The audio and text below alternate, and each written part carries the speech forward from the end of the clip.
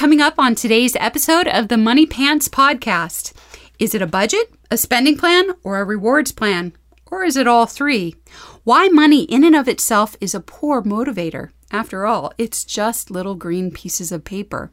Find out how using a spending plan changes the poor motivator into a fantastic motivator for each individual in the family.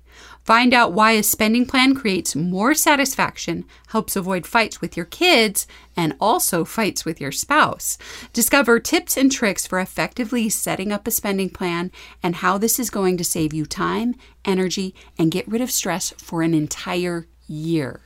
All this and more, but first, the joke of the day. Three men are stuck on an island. One day, the three of them are walking along the beach and discover a magic lamp.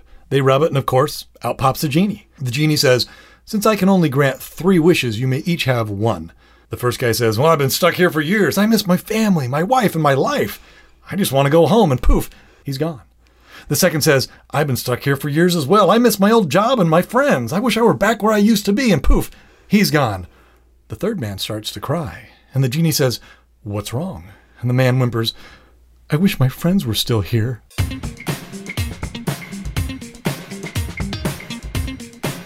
Hello, everybody, and thank you for tuning in to another episode of the Money Pants Superpower Hour. We are your hosts, Hannah and Fontaine Judd, and we're the proud parents of 7 sons and 6 daughters, ranging in age from college student to toddler. We're both BYU graduates and the creators of Money Pants. Head on over to CaptainMoneyPants.com to learn more about what we do and what we're all about. We believe every person on this planet has been given at least one superpower to help them accomplish their unique mission in life.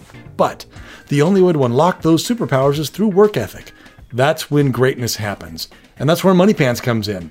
Money Pants is the complete tool set for cultivating work ethic in all aspects of a person's life. Today's topic is the spending plan. And Hannah, I can't believe it took us 20 episodes to finally get here. This is like, the spending plan is kind of the crux of the whole Money Pants concept. And I'm kind of shocked it took us this long to finally reach this topic. But this is, like I said, it's like the foundation for the whole Money Pants formula. And so we're going to talk about that today, where you reminded me of a story when I was probably 13 years old. And I was one of those kids who always had money. For some reason, I was always earning money. People were paying me to do jobs. I was just one of those kids. You know, there are always those kids where... Resourceful. Yeah, okay. And I had a paper route. And I didn't do the best job collecting, but I still made, for a 13-year-old back in, the 80s, I made pretty good money. And I was really excited. I had all this money, and it was in my little chest that I had at the end of my bed. And one day a friend came over, and he saw this wad of money, and immediately he goes, "Hey man, can I borrow $20? And I had all this money. I'm like, "Yeah, sure, here you go." I fully expected him to pay me back. You know, I didn't even think twice about it. And of course, never saw him again. And that $20 was gone. That's just, and I realized at least a slight level. Well, first of all, I realized don't loan people money. But secondly, I realized if you don't have a purpose for your money, it disappears really quickly. I wasn't saving up for anything in particular. I didn't have a goal for my money. I had the money because I had the money. I notice if I have cash in my purse that's just random cash, it just disappears, and I have no idea where it goes. It's the weirdest thing. Yeah, where it's like, oh, this is it's for no purpose, and it just kind of goes away. And later, actually almost immediately after this experience I had when I was this 13-year-old kid, right after that, I'm like, wait a minute, I want to buy a computer. This is right when personal computers were coming out, and I wanted a 386. I was really excited about it. And I had gone to the store, and I saw the price tag. I'm like, okay, $1,000. I want to save up $1,000. And at the time, I think I had like $400 or $500. And as soon as I made that goal, it really changed how I treated the money that I had. Up to that point, I would spend it on stupid stuff. I'd buy, I wasn't frivolous, but I would buy, candy at the movie theater, or I would buy a Blizzard at the Dairy Queen, or just, things that kids might want. And as soon as I had that spending goal, though, of a computer, all of a sudden I'm like, no, I'm not going to spend it on a $5 Blizzard because I'm saving up for a computer. And it really changed the whole dynamic of how I handled my money. And that's one of the big takeaways, I guess, is when you have a plan, you don't spend your money on stupid stuff. Like the movie Dumb and Dumber comes to mind. where they're about to make a big trip and they had both lost their jobs that right. day, and they had just a tiny bit of cash. It was their last bit of cash, and he said, "Okay, just get the bare essentials." But they didn't really have a list of what those bare essentials were, and so in the next shot, you see, is it Lloyd? Harold or Lloyd. I can't remember which one is which. Jim Carrey. Yeah, you see Jim Carrey with a bunch of beer and a pinwheel, a little pinwheel thing, and a giant foam hat. You're like, what? A giant foam hat is the essentials, I guess. Yeah. But he didn't, because he didn't have a plan.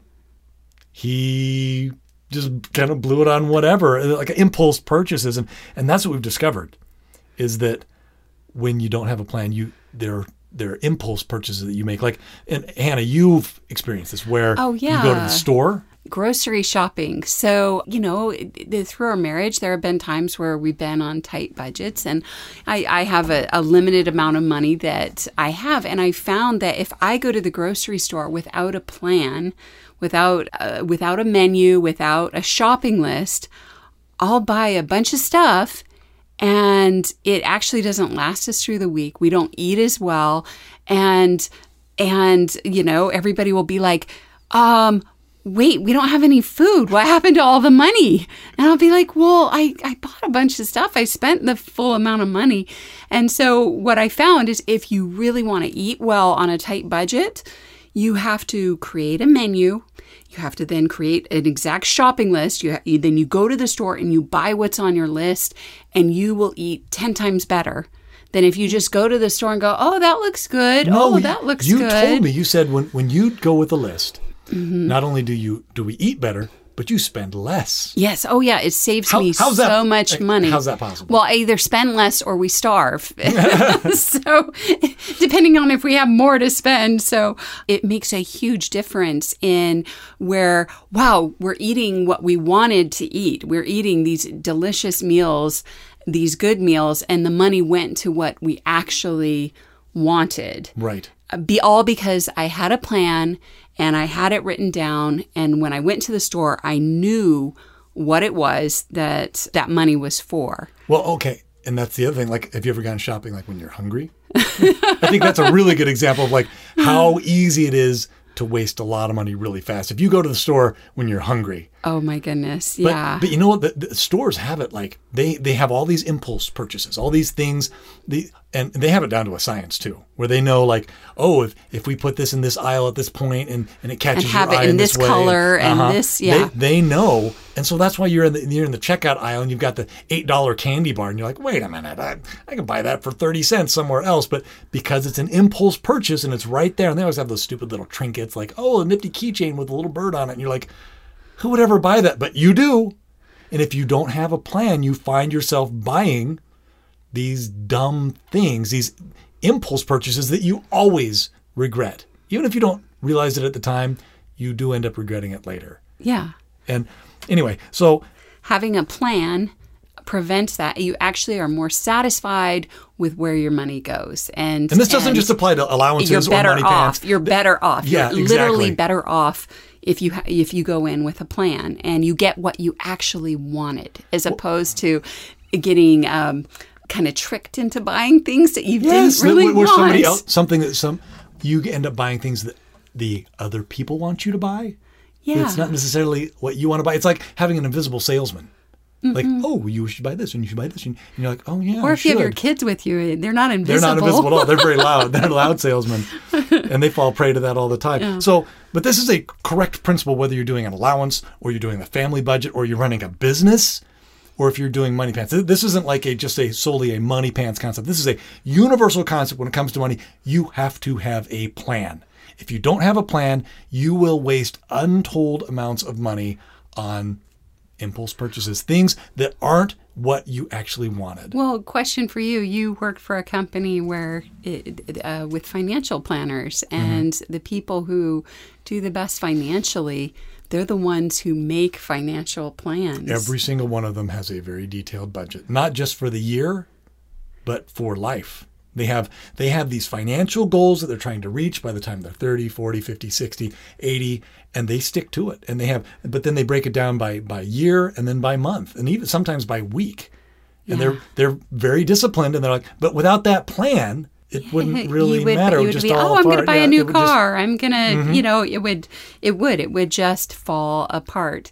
And so, you've watched tons and tons of interviews of people who are financially solvent, and they always... Some of them are extremely wealthy. They always have plans, but not... A lot of them came from nothing. A lot of them came from very little, but because they had a plan and their money was, and you hear this term all the time, their money was working for them. Make your money work for you. You've heard that, right? Yeah. That's literally what they did, where their money is making them more money. They're wiser in their purchases. They're more satisfied with the things that they purchase. They don't make impulse purchases. They don't make impulse big buys or whatever. But on top of that, the money that they put in savings is getting interest, which then pays them more money. And they're way more satisfied with how their money is working out for them. Well, you might think, that's no fun, not being able to make impulse purchases. They could. It's just when they make a plan, they realize they don't want to. Or they put in some money for that. Where they're like, spending money. This is my spending money that I can do, have that leeway. I can buy that overpriced gum in the checkout line if I want. Yeah, but they actually plan on it. And so... And there's a limit too. Like they give themselves $10 a week or $100 a month or whatever it is. But they actually get what they really want. And so your impulse buys aren't actually what you really want. And if you sit back and think about it before you even have the money in your hand and write down a plan, you'll go, actually, what I really, really want is this. Right. And so it's a trick because you're like, that's no fun. But no, it's way more fun because you actually get what you really, really wanted. Right. And I didn't want, possible. As a 13-year-old kid, I didn't want all those candy bars and AM, PM hamburgers and movie tickets. I really wanted a computer. But if I didn't have a plan, I would have filled up my life with all these candy wrappers and dumb movies and never actually walked away with the thing that I really wanted, which was a computer. Yeah, and that actually had a big impact on you because it really kind of affected what you studied and your career. Yes, it did. And it sure did. Things like that. I did all sorts of cool things with that computer. I learned a lot.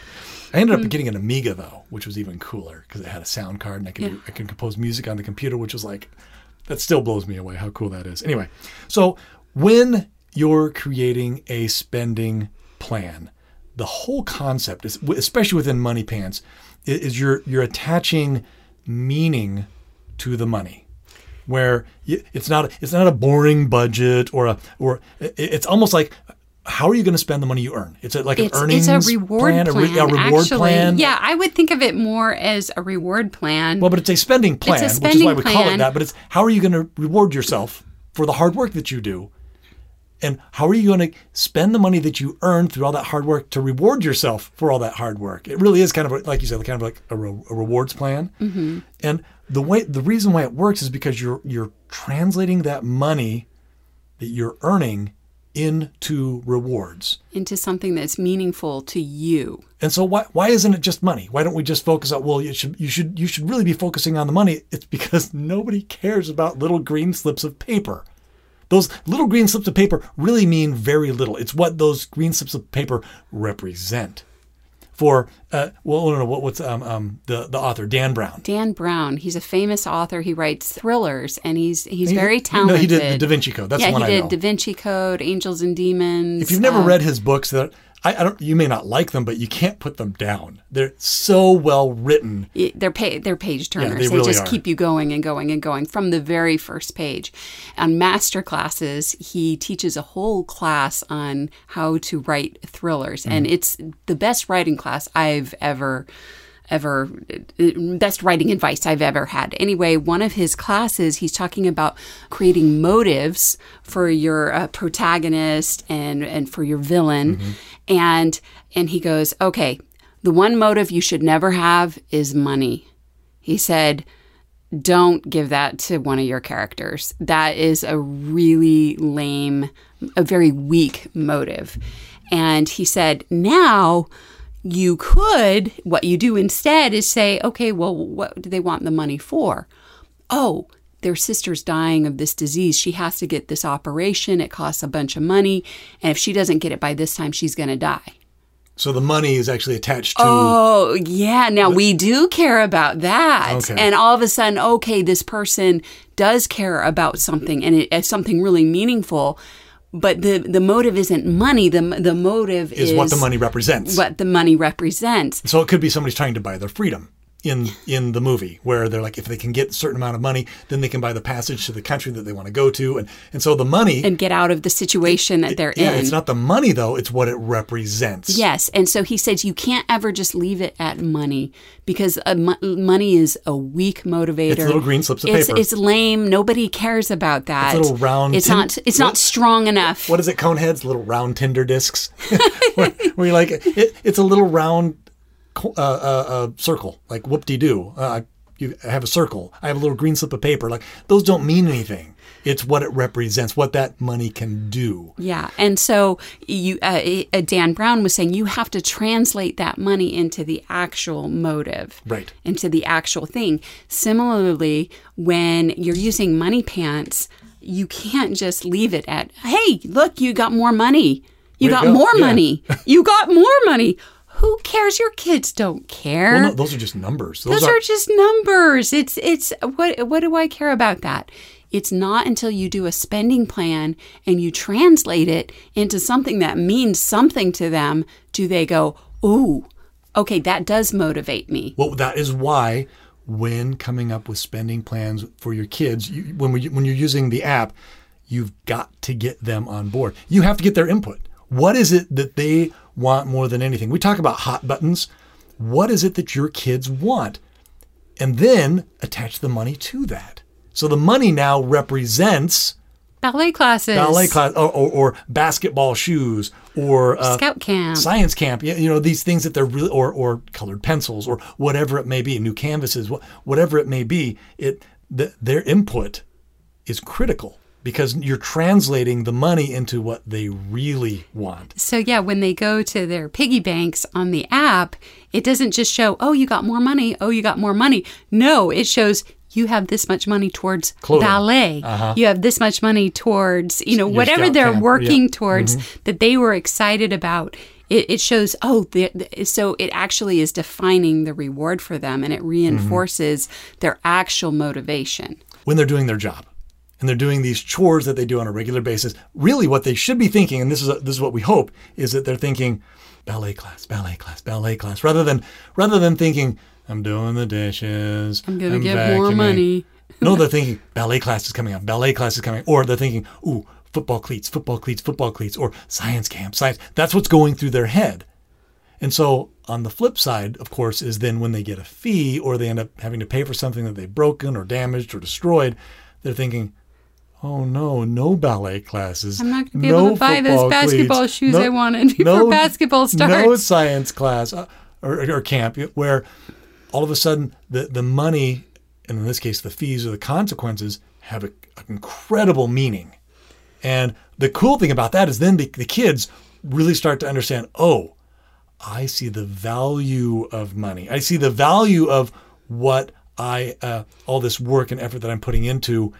It means a lot more to them. Anyway. Well, and we saw the importance of this during the COVID-19 lockdowns. A lot of things that our kids had on their spending plans that they were saving for, they got canceled. Yeah. And they got put up in the air. Well, no, they were excited about swim team. They were excited about the football season. And soccer. But when it became, we don't know if these things are going to happen, the motivation levels, we noticed that affected the motivation levels, because then it turned into, well, we're saving up this money. For what? And For what? we're like, some of these things will open up eventually. Okay, guys, hang in there. Maybe. But we had to come up with new like spending plans and things. But a lot of we had to do new spending plans. We had to. Because all these things that were no longer options. So, but we got to see how that affected not having a spending plan that was legitimate, affected motivation. You're like, earning money wasn't enough. It had to be attached to something. It had to have a end goal, a tangible something that they were working towards. It had to be, and that's why we chose money. Like, that's why we use cash money as the reward for money pants, because it's liquid. It's flexible. It's versatile. It can, because it means different things to different people. Everybody interprets, like, if you find grandma gives you $20, you find $20 on the ground or whatever. The first thing goes through your mind is not, ooh, wow, a green piece of paper. No, the first thing goes through your mind is, oh, cool. Now I can buy the fill in the blank. Oh, now I can buy those shoes that I wanted. Where you don't think about, oh, this is exciting green piece of paper with a person's picture on it. You think, what can the money do for you? What options does it give you? So, and as you said, COVID-19 kind of threw a wrench in the works, but all that aside, and we recreated new budgets, and there were some pretty major benefits from doing it this way. And one of them, I think maybe my favorite, is the fact that I don't have to micromanage my kids' money. Like, they're learning to handle money, and they're able to make decisions and make purchases and all that. But they're the ones tracking it. They're the ones deciding how much to spend and where and when. And we talk about that in the directed spending video too. It's really cool to watch their little brains churning, going, oh, wait, I have $40 in clothing, but if I spend $10 here and $1.50 here, and I can get this for 50 cents and I can get this for $3. I, as the parent, I'm not the one doing all that math. I'm not the one keeping track of all that. It's not my job, because it's their money. Yeah, but at the same time, what's also cool is with the app, when we designed the app, we looked at all the different like budgeting apps that were out there. Okay, I'm just going to say, most of them are awful. Yeah. They are. Okay, people have a hard time with numbers. Like, when you just see a screen full of numbers, your head just kind of explodes on the inside a little bit, and you're just like, this is just a bunch of numbers. I don't even know what I'm looking at.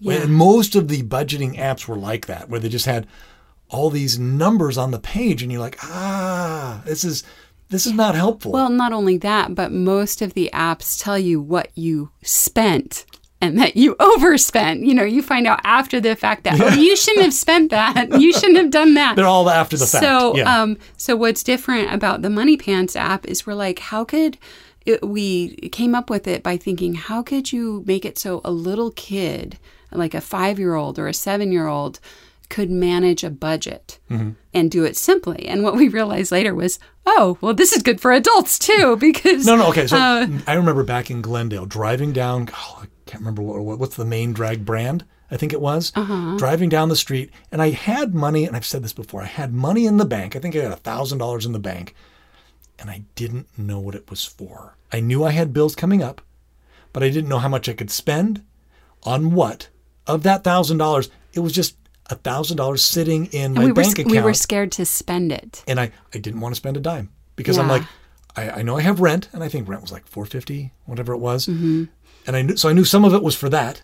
And I knew I had money coming in too, but I didn't know how much I could spend. I needed clothes, and I was scared to death to spend any money on clothes, because I just didn't know how much of that $1,000 in the bank went to where. Yeah. And so we were talking about it, and we're like, wouldn't it be great if instead of $1,000, I had different, like all these like little piggy banks, or envelopes, I guess is the envelope system. But what if we just had I had a bunch of piggy banks, and it told me, no. Yeah, you got $1,000, but you have $450 for rent, and that one's filled up. Mm-hmm. And you have $100 for clothing, and that one's filled up.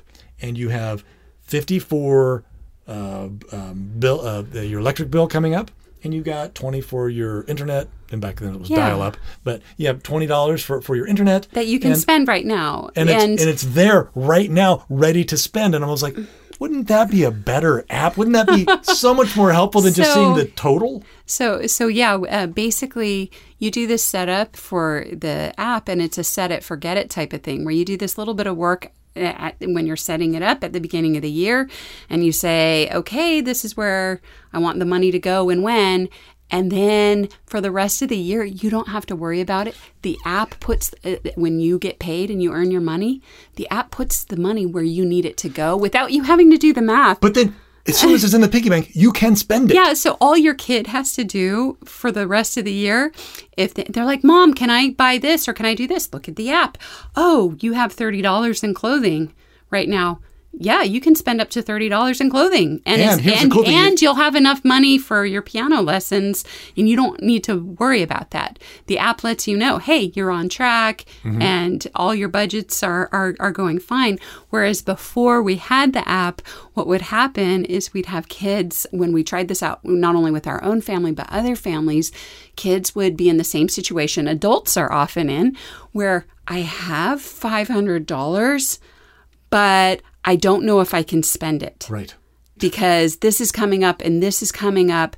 And so they were scared to spend their money ever. And so with this app, it just takes all that anxiety away where you just say, hey, these are the things I want to do. The app goes, okay. It figures out where the money needs to go. And then you don't have to worry about it for the rest of the year. It is set it and forget it. And the great thing is, too, is as the piggy banks fill up during the course of the year, oh, I've got $30 in my clothing budget I can spend, in my clothing piggy bank I can spend today.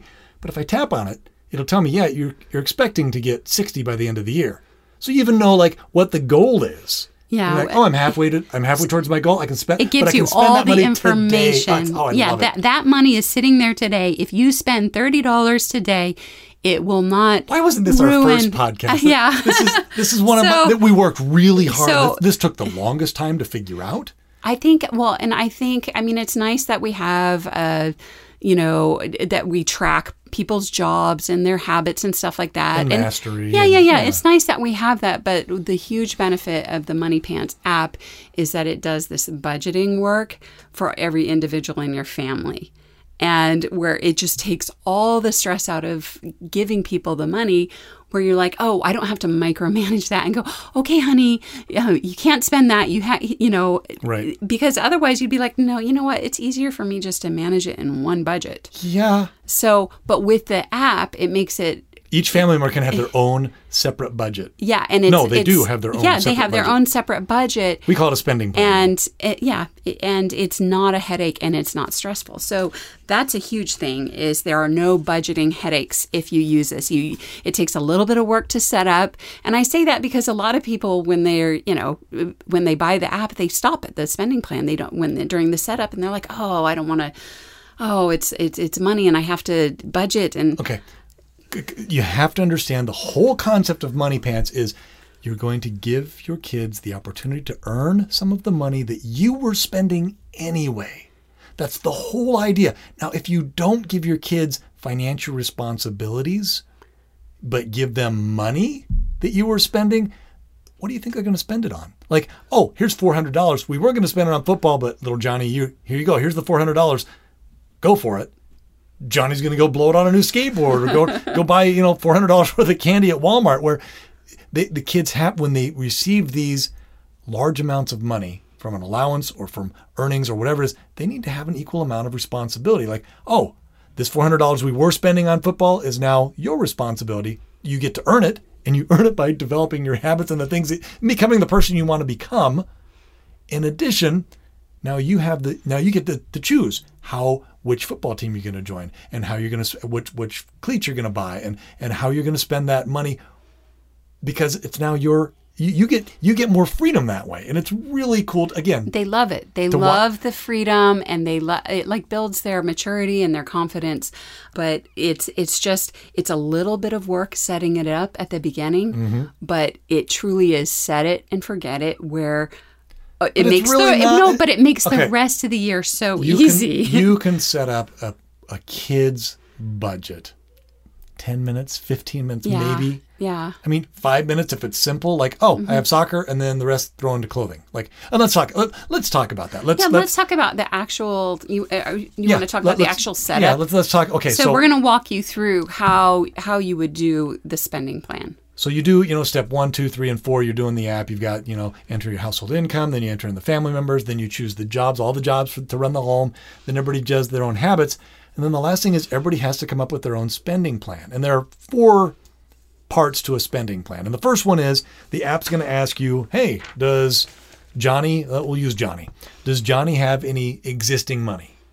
Like that's money he's got in his piggy bank already, or stuffed under his mattress or in the bank, his savings account or whatever, or in his little, sock in his drawer.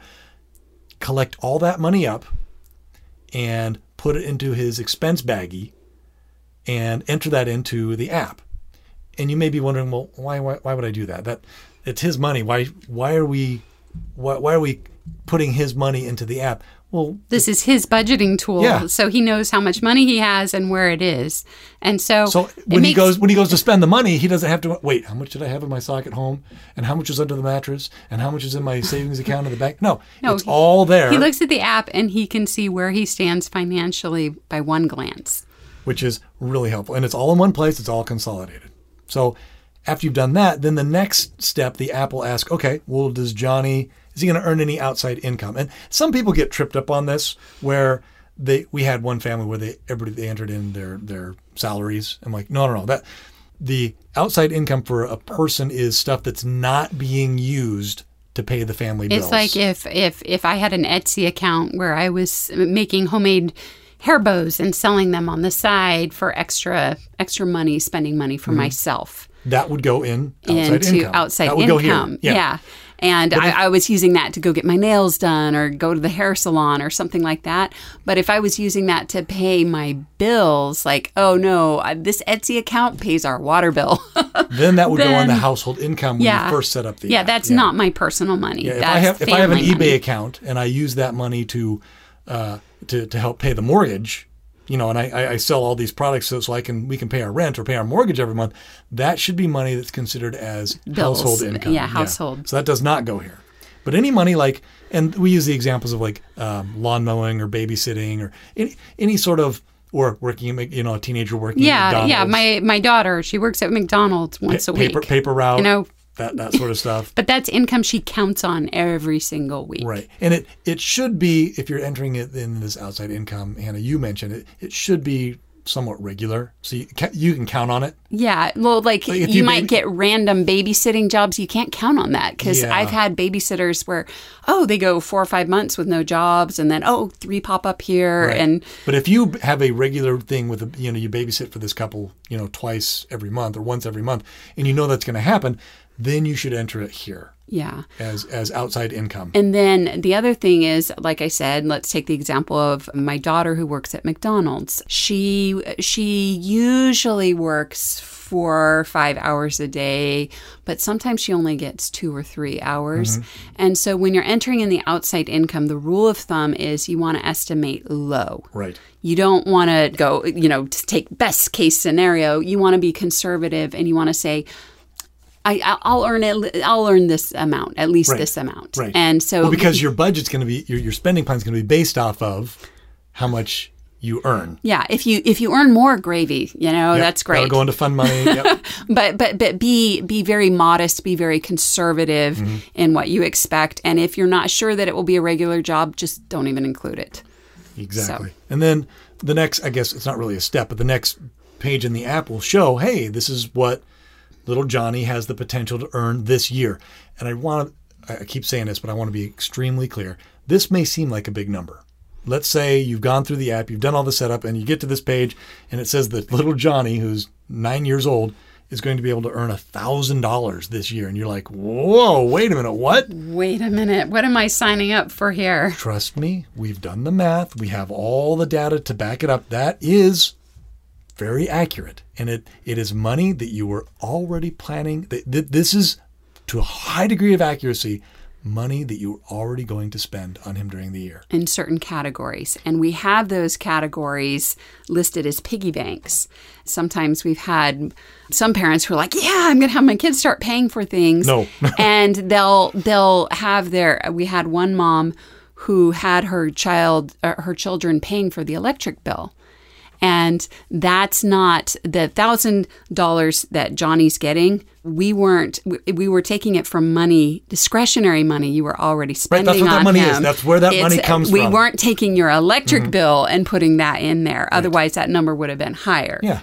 So you want to stick to the piggy banks that we have listed there. The money that Money Pants uses to fund the system is a fraction of the household income. It's the discretionary money that every family spends, and depending on how much you make, it change how many kids you have.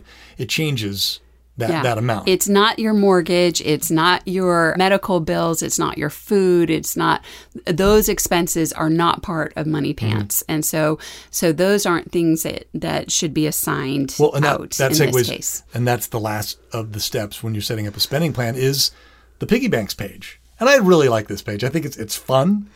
It's very, very clear. There are 12 piggy banks. And those are the different categories that Money Pants does cover. Exactly. And it's things like clothing, personal care, sports and dance, music and art, school, electronics, summer camps, transportation. And then we threw in, an other just in case we missed something.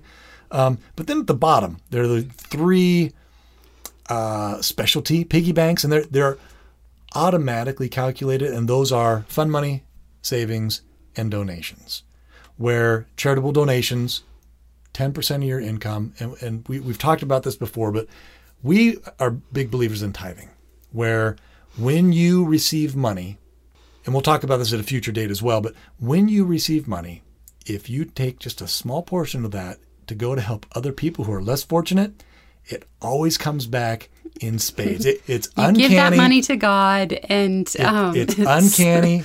It doesn't have to be to a church. It could be to a charitable organization. It could be Habitat for Humanity. It could be the Red Cross. Yeah, if you don't have a church that you're affiliated with, then pick a charity. There is a fundamental rule of finances, and I've read this from Rich Dad, Poor Dad. I've heard this from other Warren Buffett. I've heard this from all Dave these Ramsey. Dave Ramsey. All of these financial gurus. They're all like, no. You got to tithe. You have to, and tithe means 1/10. And so if you just give a small fraction of what you earn to help others, and the cool thing is once you start using this, and we've noticed in our own family, our kids end up being more generous with their money, even though they're already giving 10% to help other people. It's the weirdest thing, but it has a tendency to engender more generosity. And they're more... So instead of thinking me, you're it's like, automatically thinking of others first. I'm including others in my budget here. Anyway, don't want to go into that much more, but I wanted to point that out. 10% goes towards charity. 10% of savings. Again, these are basic principles. 10% of your money should go towards a future goal. And we have one mom who's like, oh no, my kids can't touch that until they go to college. That's their college fund, or at least there's their supplementary college fund. I don't think 10% of your money can really, unless you're extremely rich, I don't think 10%. Yeah, but you know what? It could probably help you get your first apartment or your first payment until you get a job. Exactly. Or pay for your books or whatever. Yeah. It's a start. And then 10% is fun money. And this is what we were talking about earlier, Hannah, where it's like, hey, this is money you can just spend on whatever. You don't have to, it doesn't have these are impulse purchases. It gives you a wiggle room. Yeah. It's your wiggle room budget. Exactly. And then the remaining 9 are where the rest of the money goes. Now, going back to the whole Johnny makes $1,000 a year. He can earn, his potential earnings for the year is $1,000. So by the time you get to the piggy banks page, though, you're going to be like, wait a minute, it says I can only put in $700. Well, that's because $100 went towards tithing or donations, $100 went towards fund money, and $100 went towards savings. Yeah, so it's set aside for that. So you can see those 3 piggy banks at the bottom. So that leaves $700 left for him to spend. And as you mentioned, Hannah, again, and can't be more clear on this, This is not for household bills. This is not the gas bill. This is not the water and sewage bill. This is not the mortgage payment or the electric bill or the car payment. These are just pretty much specifically the categories that we list in the piggy banks. It's the discretionary income. Yeah. The money you were already spending. we actually labeled the piggy banks specifically to communicate that hey, these are the categories. Yeah. Don't go beyond these categories. And then just a rule of thumb, or I guess word to the wise, keep your spending plan simple. We've actually made this mistake where we did, because if you tap on the clothing piggy bank, I think there's like 9 or something different places in there. There's like socks and underwear and shoes and shirts and pants and coats and jewelry and purses and wallets. And if you go into extreme detail, like, oh, well, I'm good at $10 in purses and $50 in jewelry and $80 in swimwear and $50 in a dress and all that. Well, the problem is the app puts money into each one of those as like it's its own piggy bank. Its own little piggy bank. And so when you go to spend the money, you'd be like, oh, wait, I only have $3.25 in this one and this. Like, well, because I have $50 in clothing, but I've got $3 in jewelry and $4 in dresses. And you're like, it'll take forever for all those to fill up. It's better just to lump all of your clothing expenses into one sum and call it all clothing. Yeah, the subcategories that are pre-filled, you don't need to use those. You can just do those one. Those are to give you ideas, though. But they're to give you ideas of what you might be spending your money on. It's more to jog your memory. Yeah, exactly. So maybe we'll figure out a better way to communicate that. But I like it, though. I like it. It's helpful. But if you can keep it simple and just lump it into one clothing fund, that's better. Especially when it comes to when you get ready to spend that money, it makes a big difference. Yeah, simple. Keep it simple is better. If you don't know the actual amount of an expense, but you know it's coming up, like soccer, because that changes every year. You're like, oh, some years it's more, some years it's less. Yeah. Where you're like, I think it's about this much. The rule of thumb there is estimate high. So it's the opposite of income. Yeah. When you're estimating your income, estimate low. When you're estimating your expenses, you estimate high. And you'll never be disappointed because it'll always work in your favor. If you estimate high and it comes in less, hey, great, I have more money. Yeah, but in my experience, estimating high is good because when you join soccer, oh, there's the coach's gift. Oh, there's the pizza party. There's the special socks we play for the championship game. And, there's these T-shirts everybody's going to buy, and they just keep you do your registration, but there's all these little other costs that end up popping up. So estimate high. So, but then... in each of the categories, there are pre-filled subcategories. And as we said, those are more to jog your memory. Right. You don't need to use those. So if you go into the sports one, for example, it'll have it like broken down, registration, gear, and all that. Tuition. Yeah, uniform, equipment, competitions. What you can do is just go, okay, basketball, $400. Football, $500. Right. And then you're done. And then you're done. And that includes all the gear and the just add that up. Yeah. But look at the categories to make sure you're not missing anything. Right. But then just lump it up into one thing. And then when you're done with the budget, the other categories will disappear. But you can rename them whatever you need to rename them. We tried to make it as customizable as possible. Yeah. But then you bring up football and soccer, and a lot of times, though, these have due dates. What do you do? Because as it is right now, if you enter in money, it'll slowly fill that piggy bank during the course of a year. So if your goal is to have, $120 in your dress clothing piggy bank, it's going to put $10 in that piggy bank each month. And at the end of the year, you'll have $120. But what if you need the money sooner? What if something has a due date, like football? Yeah. Well, and a lot of people, they'll use like a manual envelope system. And the stress there is when something does have a due date, it's like, okay, you have to calculate, okay, how much do I need to put here in this envelope to make sure I'm going to be ready by August to have that payment. Yeah, exactly. And so the great thing is we've thought of that, and all you have to We're so smart. is if there is a hard deadline for something where, hey, this soccer registration is due in August. Mm-hmm. And you got to have that. Then all you do is it will give you the option when you enter in the amount. It'll give you the option. Do you want to add in a due date? Yeah. And a little calendar pops up and you can swipe. And you can swipe it and say, yep, I need the money by this time. And so then what will happen is if that any items that have due dates are given priority by the app. So I think this is really cool. Yeah, And yeah. This is go ahead. Oh, okay. So any items that are given due dates are given priority by the app over the other piggy banks.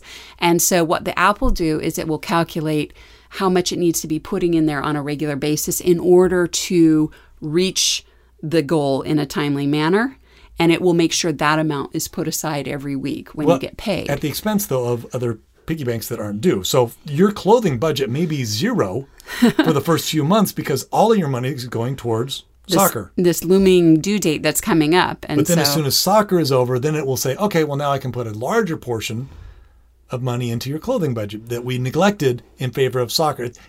I think it's pretty clever. And I really like that feature where when the money is in the piggy banks, you know you can have confidence whatever money's in that piggy bank at that time, you can spend it and not worry because as long as you're on track financially, as long as you're doing your chores and you're going to have the money you need when it's due. Yes. And so, like I said, it's a set it, forget it. You enter in those due dates. The app goes, okay, got it. I'll take care of that for you. So, and then I guess the next question would be, what if something has a recurring due date? Like piano lessons. Yeah. Or dance lessons. Or something where like that. You're supposed to pay at the beginning of each month. The app, you can do that. All you do is when you enter in the amount, you enter in the amount that you enter in is the monthly amount. You say, okay, I have to pay $90 every month for piano lessons. And then you enter in when the first payment's due. And then you click if it's repeating monthly, then you click monthly, and then you say, okay, the last payment's going to be due in May because that's when piano's over. And it gives you the total at the bottom. And at the bottom it will tell you, okay, for all those months added together, your grand total is going to be, $600 or whatever the cost of piano is for that amount of time. And then you just save it, and once again, the app takes care of it for you. It takes your earnings that you get each week, and it knows how much to put aside into that piggy bank so that you don't have to worry about it. Each month. So anyway, it's totally worth taking a little bit of time to set this up and put in those due dates if it has due dates, and then you do not have to worry about it during the rest of the year. But now, though, I think this is a problem we had when we first started sharing this concept with other parents, because we'd been doing it forever. But when we started trying to help other parents set it up, we ran into this problem. And that is, what if the due date is really soon, like right around the corner? Like mom and dad are really excited. They want to do Money Pants. And they have Sally does cheerleading every year. And it's like $500. And that's next month. It's next month, and there's no way Sally can earn $500 so in 1 month. She's just like we were using the example of Johnny earlier. We use the same number for Sally. She can earn $1,000 a year, and she can't earn $500 within the next month. There's just no. She can't earn it that quickly. Yeah, she's going to earn it this year, but she can't earn it that quickly. So the fair thing to do is to pull Sally aside and say, "I know you wanted to do cheerleading, but sorry. Can't do it this year. We're doing Money Pants." That's terrible. No, don't say that. That wouldn't be fair to say. That would be awful. That would be really disappointing. But at the same time, what do you do? Do you just go ahead and say, we'll go ahead and pay for cheerleading for you? She can't afford it. She can't afford it in time. So we'll just go ahead and pay for you. But how's that fair? Everybody else in the family's having to... No, little Johnny's saving up $400 for football, and he has to work for it, even though it's 4 months down the road. Yet Sally gets a free ride because it's sooner. And Johnny's like, time out. That's not fair. Mom, Dad, hello. She's getting $400 extra for free out of we're both earning about $1,000, and she's getting a bonus $400 for the year. We're both going to be working. I'm going to sign up for cheerleading. Yeah. So what do you do? Well, this is the how Money Pants handles that is through subsidies. Mm-hmm. And so when you enter in a due date and it fits within you enter in an item of where you want your money to go, and it fits in your budget. It fits in your $1,000 for that year. Sally would earn $1,000, $500 fits within that, sure. But you don't have enough time to earn it because the due date's too soon, what it does is the app goes, well, this is how much you could earn by that time. And then it says, but this is how much you're going to be short. And so then it's... Yeah, if Sally works her tail off, by the time cheerleading is due, she'll have earned $100. But she's still going to be $400 short. So then it says, Mom, Dad, you need to subsidize Sally's account by $400. And all of a sudden it's fair because she's able to do cheerleading, but it reminds me of the bicycle story. What's the bicycle story where the little boy wanted to buy a bicycle? He saw this great bicycle in the store and the dad's like, okay, tell you what, if you earn, it's $50, we have all these jobs for you to do, work hard and I'll bring you back here to buy it. And the kid works all summer and he works really hard. And at the end of the summer, he's got $28 and he's there in front of the store and he's counting out his money. He's like, Dad, I'm not even close. And the dad says, tell you what, I know how hard you worked. I'll cover the difference. Yeah.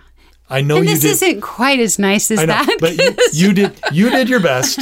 Yeah. And I will cover because I know you did it the best you could. You earned as much as you possibly could. I know that you're still short. I'll cover the difference. Yeah. It's kind of like that. It's kind of like that where Sally still has to earn the $100 before cheerleading. Yep. And so the do app all her calculates stuff. what she can do, and then the parents Step in and subsidize. Subsidize with the rest. Now, what happens though during the rest of the year is that money that was subsidized, Sally still... Yeah, it's not free money. No. The app ends up taking money out of her earnings and putting it back into that, what we call subsidy account of $400 and refilling that up to the $400. And that's money she can't touch. So after she earns the money and she pays for, she got the subsidy from Mom and Dad, she earned the $100 herself, and she pays for cheerleading, the app keeps filling up that piggy bank until it reaches $500 because that's what you told it to do. But the thing is that other $400 after she's paid for her cheerleading, she can't touch that because the app is smart enough to realize she's probably going to do it again next year. And so we need to set that money aside for Sally to do cheerleading next year so that next year she doesn't need a subsidy. The money's already going to be there. So she doesn't get a subsidy every year from Mom and Dad, just the very first time for parents who are transitioning into using Money Pants. And it's very effective. Yeah, because it wasn't fair. She didn't have enough time to earn that. She would have needed to be told several months ahead of time that, hey, you're going to start paying for this. At the same time, it was money the parents were planning on spending anyway. Yeah. So this is that great medium where, well, the parents pay for what Sally can't and Sally still has to work to earn it. Kind of cool. But then what you also let Sally know is if she doesn't do cheerleading the next year, though, she has to pay the $400 then that's in her piggy bank. $400 goes back to Mom and Dad. And that's also fair. Makes sense, right? So it's a very fair, it's well thought out, and pat yourself on the back there, Hannah. You can move forward. So, and that's the whole concept of subsidies, and it just makes the transition into using Money Pants simple, easy, straightforward, and we think pretty fair. One of the great things, we've talked about all the different steps, all the different parts of setting up this spending plan. And this is where some people they get stumped. It's the hardest part. It's the hardest part to set up. You have to think of through everything. Oh, and that's the other thing is, as you're doing it, though, you'll be surprised. You'll find out, wait, I don't have enough money for my kids to get everything I wanted to buy them. Because that's how much you were spending. You're going to be shocked. You'll be like, whoa, this is pretty accurate. You'll look at the budget and go, whoa, I only have $50 to buy clothes for them. I guess that's what I normally do buy. And I only have... And that's why we go to garage sales. Yes, and it's really cool to see. You're like, oh... They're not going to be shopping at Nordstrom. It is accurate. Shocking. So, yeah. And then what's great is if you keep using Money Pants, the next year when it's time to redo spending plans... You got to go through all this again. No. A lot of times your spending plan is pretty similar the next year. For example, some families, we do football in the fall, we do basketball in the spring, and we do scout camp in the summer. And so when you're going through the second year to set up your budget, you don't have to start from scratch. You have the option of... Oh, I like that. What does it say? Oh, I forget. It says restore previous spending plan. Yeah, restore previous spending plan. And what will happen is it'll automatically repopulate your piggy banks with your plans that you had the last year. And then you can tweak it if you need to from there. And then you'll just have to update like due dates. But other than that, it'll all be there, and it will be even faster the second year. Right. And so you have to make a couple of tweaks, and then you're off to the races. Yeah. And I like that. It really is set it and forget it. Like you do 5, 10, maybe 15 minutes of work once, and it pays dividends for not only that year, but for every year afterwards. And I can't believe it took us this long to do the spending plan, because this is such a great tool. Well, and it also prevents problems, because as you do the spending plan, it helps you communicate with your kids the expectations, because as we've said... How many parents get mad that Johnny bought X, Y, and Z with the money that he earned with his allowance? Why did you buy that? Like, that was supposed to go for school clothes, and you bought a skateboard or whatever. Yeah. Or you blew all your money on what? Yeah. So when you do the spending plan, that's when you communicate to your kids of, hey, you're going to be earning all this money, but here are the rules of the game. It's within these boundaries. Only 10% of your money goes to fund money. The rest of it has to go to these categories. So as we talked about in the directed spending video, for example, a family may say, hey, you got to be taking music lessons. We want everybody in the family to be developing a musical talent or an artistic talent. What is yours going to be? Right. And then you let them pick within that. Oh, I want to learn the trumpet. Oh, I like drumming. Oh, I really want to be able to sing. The kazoo. The kazoo. No, you're out of the herd. You're going to have to practice that in the far corner of the basement. Anyway, so, but that's where you set that up. And so there are clear expectations. And but it preemptively stops fights. Well, you're not going to have your kids go, well, it's my money and I can do with it what I want. And because this is the time where you talk about, well, we're doing money pants, but here are the boundaries. You're not allowed buying this, this, and this, and this. Right. And here's what you can spend it on. And again, here's the framework. Yeah. This is not a free-for-all. No. And that's huge. And the spending plan helps communicate that and reinforce that, and also is a constant reminder of that. No, this is what the money's for. But this concept also works though between spouses, where it's not just preventing fights between you and the kids, like, Johnny, why did you buy that with the money that I gave you for football? No. How many times does that same fight happen between husband and wife? Like, wait a minute, you didn't talk to me about that. Yes. I've been scrimping. I've been saving all these pennies, which brand of spaghetti to buy. And you went out and bought the barbecue. You went out and bought a new DeWalt toolkit. You didn't talk to me. And you just spend money whenever you want. And I have to I'm here scrimping and saving. What? You can't do that. You need to talk to me about purchases like that. Money pants. Mom and dad should be in on it, and they should have their own budgets, and that's their discretionary money.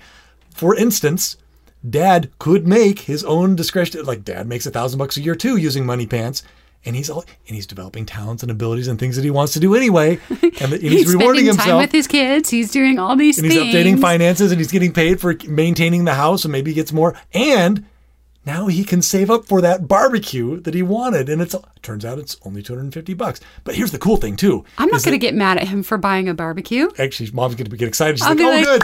Because it's like one of those bowling ball gifts. It's for everyone It's for everybody to enjoy. No, but it's cool because because it's his money that he worked so hard to earn, and it's not the family money, which is way easier to spend.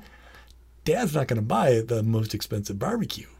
He's not going to justify, the $300 one's almost the same as the $400 one. I'll just buy the $400 one. The family will pay for it. No, because it's his money. He'd be like, no, this $300 one, I have a coupon for that. But I know somebody who down the street, they just bought one. They said they didn't like it. Maybe they'll sell it to me for cheaper.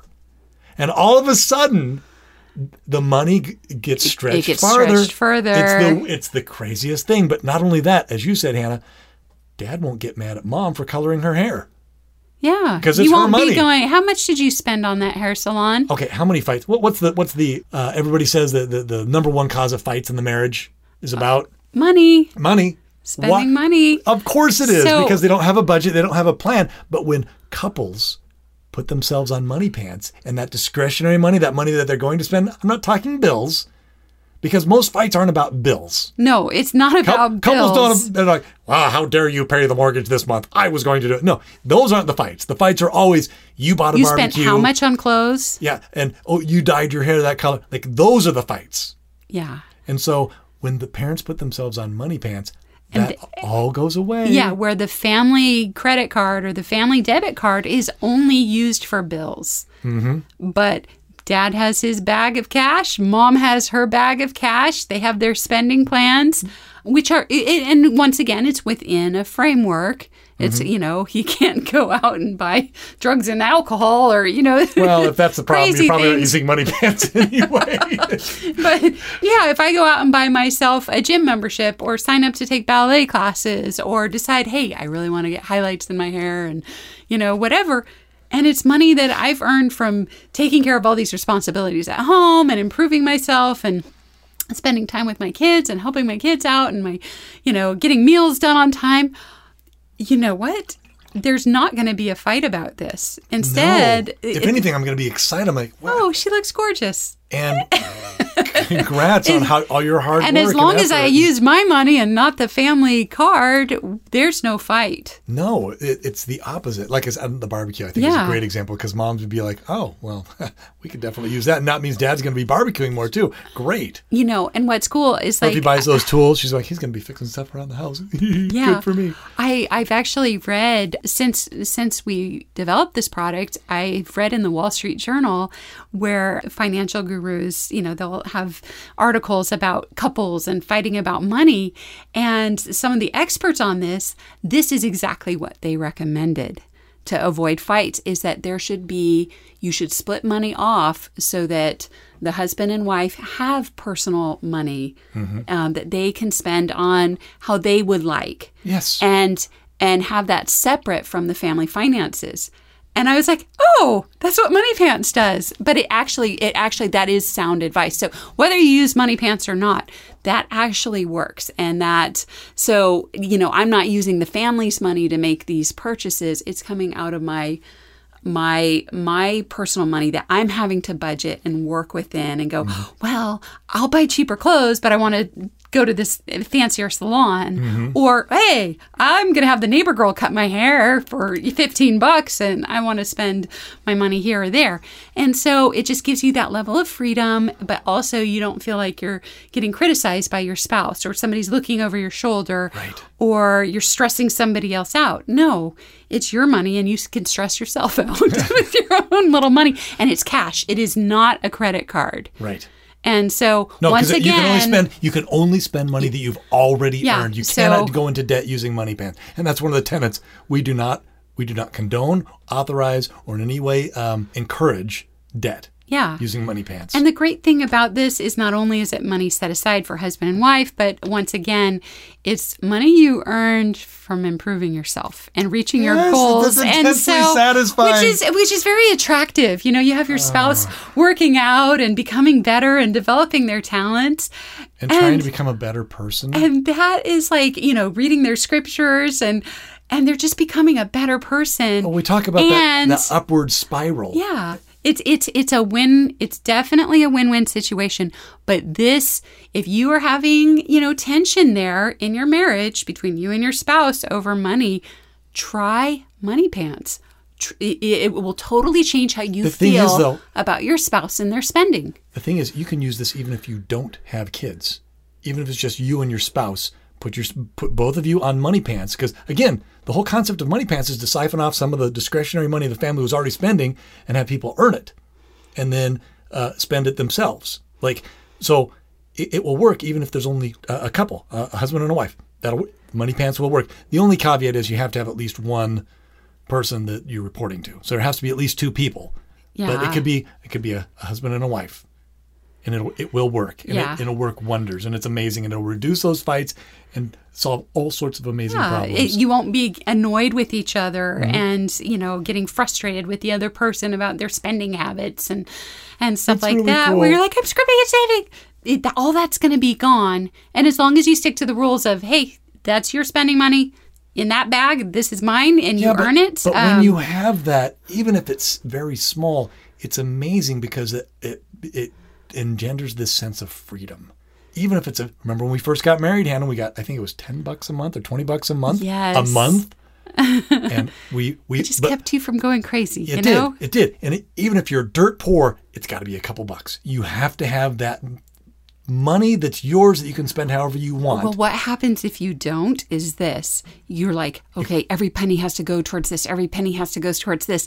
And eventually you end up cracking and like blowing a bunch of money. No, that has been shown. Study after study has been shown. You end up, it's like you're like a bomb where you're so tightly wound that eventually you explode. And you go, oh, well, I'm going to save this penny and this penny and this penny and this penny. And then all of a sudden you blow $1,000 on something. I'm buying a new car. It's like, okay, so all those pennies you saved were totally wiped out and then some. And now we're in a worse situation. Yeah. And so it's what you're doing is you're actually releasing some tension when you just give that little bit of money, even if it's a tiny $5, $10. It's just a little bit of freedom, is what it is. It releases some of that pressure. So I guess to kind of wrap it all up, when you're setting up the spending plan, there are some major benefits. You just said, it prevents fights. But more importantly, it really gets the kids motivated and excited to work because they know what they're working towards. The money is now working for them. They have the money has a purpose. And like Dan Brown said, money is a poor motivator. Little green pieces of paper mean nothing. But when those little green pieces of paper represent football or science camp or scout camp or ballet lessons or piano lessons, all of a sudden those little green slips of paper mean the world and the kids are excited. So when you're coming up with a spending plan, you got to make sure your kids are on board and you got to get their input. Because again, and we've talked about this before, you're going to be surprised what they want to spend their money on. It's so exciting as a parent to get to know your kid's personality and see, wait, I thought for sure you'd want to spend all your money on clothes. And they're like, no, I want to spend all my money on art supplies. Who knew? And you let them make those decisions within the framework. Because you, Mom, were going to spend all your money for little Sally on clothes, and little Sally could care less. She wants to do art. And you didn't know that. And by doing the spending plan with Sally, you go, oh my gosh, who knew? I had a really good friend, a coworker years ago, who said that he was going down a bad road when one year he got a present of, what do they call an airbrush kit? Changed his life. He discovered that he had an incredible talent for art. He had no idea. He'd never been introduced to it. He'd never done any of that before. And somebody gave him the kit and he's like, whatever. And he started playing around with it and he went, I kind of like this. And not only that, I'm pretty good. And he ended up making a career out of that skill. So the whole idea is to give your kids some of the freedom of making their own choices with the money they're going to be earning, and to set it up ahead of time and to come up with a plan. And when you do that, you'll be infinitely more pleased with the money that you spend, and you won't end up making bad financial decisions, and you won't be making those impulse purchases that you regret. Well, and then keep in mind, this is your kids, and you're sitting them down going, okay, where do you want your money to go? And taking them through these steps. And this is very much a learning process for them. And this will help them for the rest of their life. Yes, these are life skills. These are life skills, and they're going to take it with them the rest of their lives. And they're going to see the benefits of it, and they're going to be in a habit of planning things out with their money and thinking about what they really want. And working towards that. And then developing these budgeting skills and learning, hey, this is how a budget works. This is what I do. And it's awesome. And a budget's actually empowering. It's not restrictive. It's empowering. And they're going to find that they're going to find that they love having these piggy banks where they know where their money's going. It's going where they want it to go. and they're in control of their money, and they're going to love it. It's empowering. That makes me think of the whole kite example, where people are like, you see somebody flying a kite, the kite's way up in the sky and it's being held down by the string, and the kite's probably thinking, oh, that stupid string is so restrictive. It's restricting me, so I can't go higher. But what happens if you cut the string? The kite falls to the ground. The string wasn't restricting it. The string was actually letting it fly.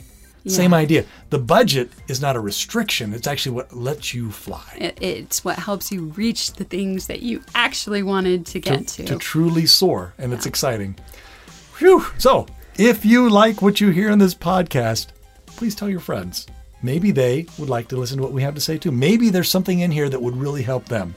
And if you have suggestions for a future podcast, please go to our website under support and click Contact Us, send us an email, and we'll jump right on it. And that's it for today. Those are all of our thoughts on spending plan and the power of having a budget and having a spending plan. And that's it for today. Enjoy some Falcon Jasper ingenious indie interludes. We'll see you next time.